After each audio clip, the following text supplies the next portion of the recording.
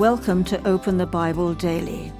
Today's devotional is, Was the Cross Worth It for Jesus?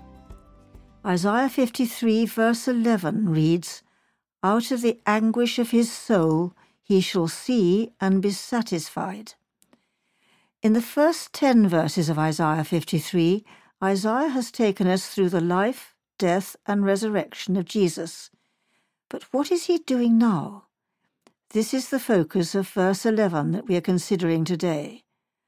What could possibly come out of the appalling suffering of Jesus that would be so good that Jesus would look back at the cross and say that he was satisfied? As wonderful as the resurrection is, it is not an adequate answer to that question. Think about the Holocaust. There were people who survived that awful evil, but no one who endured the Holocaust would dream of saying they were satisfied because they survived it. Something came out of the anguish Jesus suffered that goes beyond mere survival. And what came out of his suffering was so great that he is glad he endured it. Isaiah tells us later on that Jesus will make many to be accounted righteous, 53 verse 11.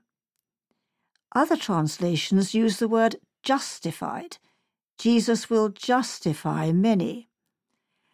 Isaiah is telling us in this verse that Jesus is satisfied because his people are justified.